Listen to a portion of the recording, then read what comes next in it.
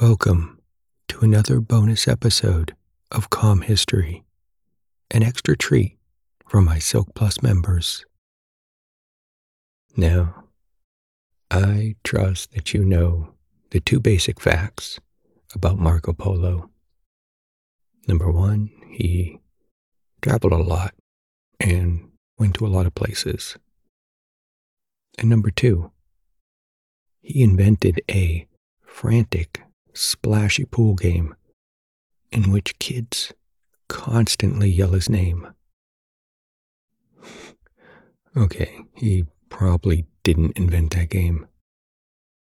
My theory is that some parents invented that game as an easy way to tell that their kids were safe in the pool while maybe they drank Mai Tais around the corner. As long as they could hear their kids yelling, then they figured, well, they must be okay. That is a horrible theory for so many reasons, which is probably why I should stop conjecturing about the Marco Polo pool game and just focus on Marco Polo, the traveler, for the rest of this episode. When Marco Polo returned home from his travels, he published a book about all the marvelous sights he witnessed. But today, I'm going to do a little more than just tell you his story. You'll hear the wondrous tale of his journey and his return home, including who he traveled with, how many miles he journeyed, where he went, and why he was imprisoned when he returned home. Although, how much of his book is actually true? Did he really travel to the places he reported in the book? For example, he traveled all over China, but his book never mentioned the Great Wall of China, never mentioned chopsticks, didn't even mention tea. This might be like traveling all over the Sahara Desert and never mentioning sand. Well, maybe not exactly like that. But these omissions have been seen by many as red flags.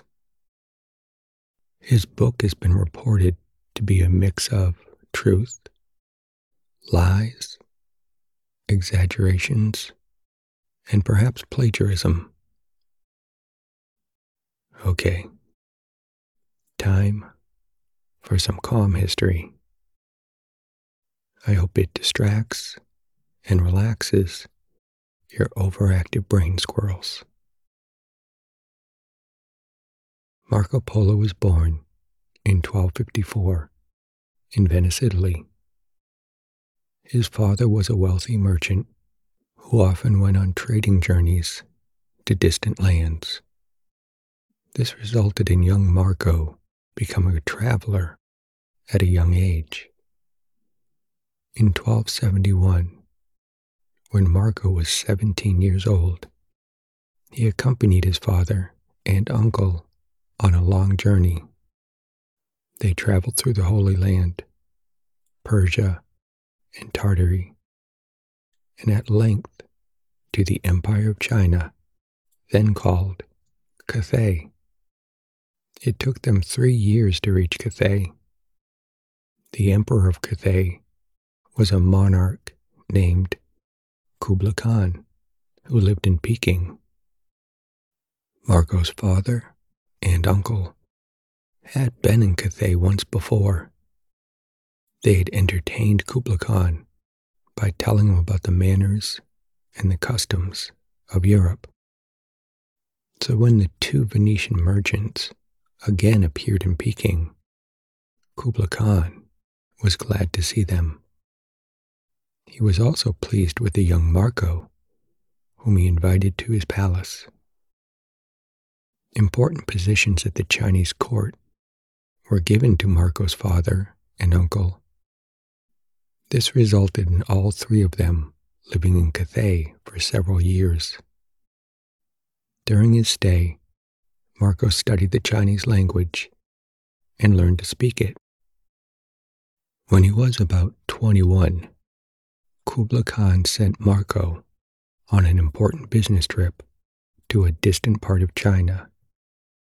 He did the work well, and from that time on was often employed by Kublai Khan as an envoy of the Chinese monarch. His travels were sometimes to lands never before visited by Europeans. He saw sights and people all throughout Asia that were mostly unknown to his home country. Step by step, he was promoted, including being governor of a great Chinese city. Finally, he, his father, and his uncle desired to return to Venice. They had all served Kublai Khan faithfully, and he had appreciated it and given them rich rewards.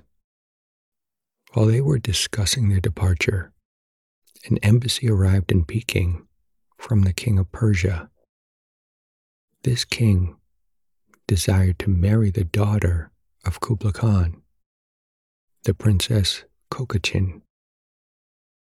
Consent was given, and Kublai Khan fitted out a fleet of 14 ships to carry the wedding party to Persia. The Princess Kokachin was a great friend of Marco Polo. She urged her father to allow Marco to go with the party, and so he did.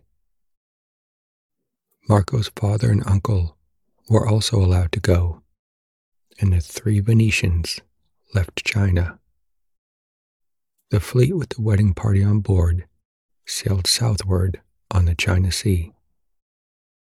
Stops were made at Borneo, Sumatra, Ceylon, and other places.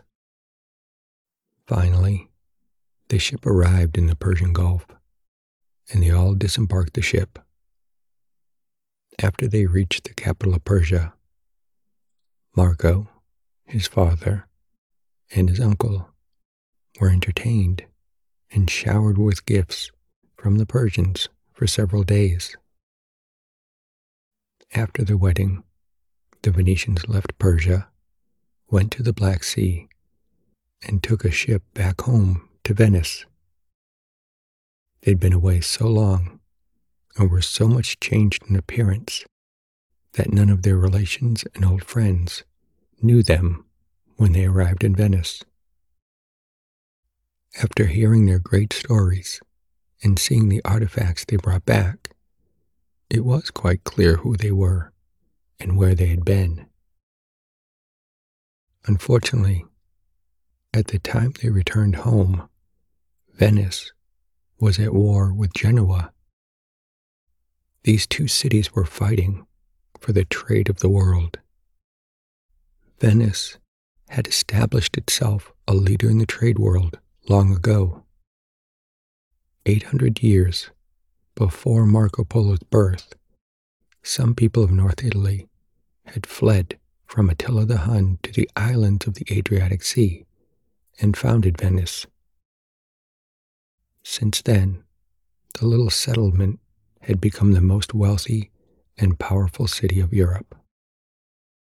Venice was the queen of the Adriatic Sea, and they protected themselves with great warships. But now, Genoa was challenging Venice for dominance.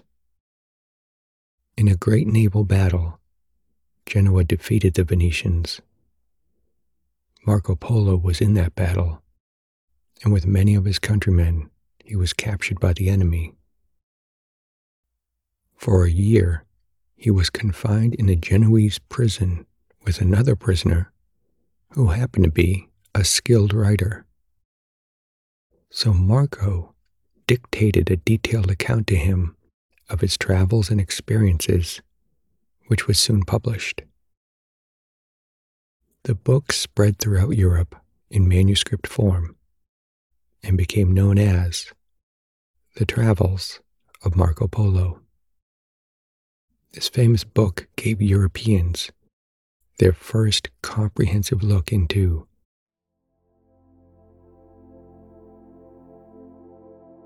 that was just a tasty nibble of my newest bonus episode. You can peek in the episode notes to learn more about it. If you are a Silk Plus member, then you'll find the full-length version of this bonus episode waiting for you in the bonus podcast.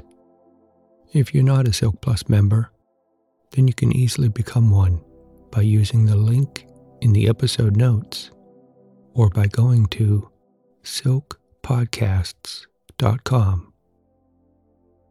You are now just a small hop away from accessing this bonus episode and over 400 additional episodes, all free for a limited time. That there are a lot of episodes to feed your restless brain squirrels. Nom nom, nom nom nom.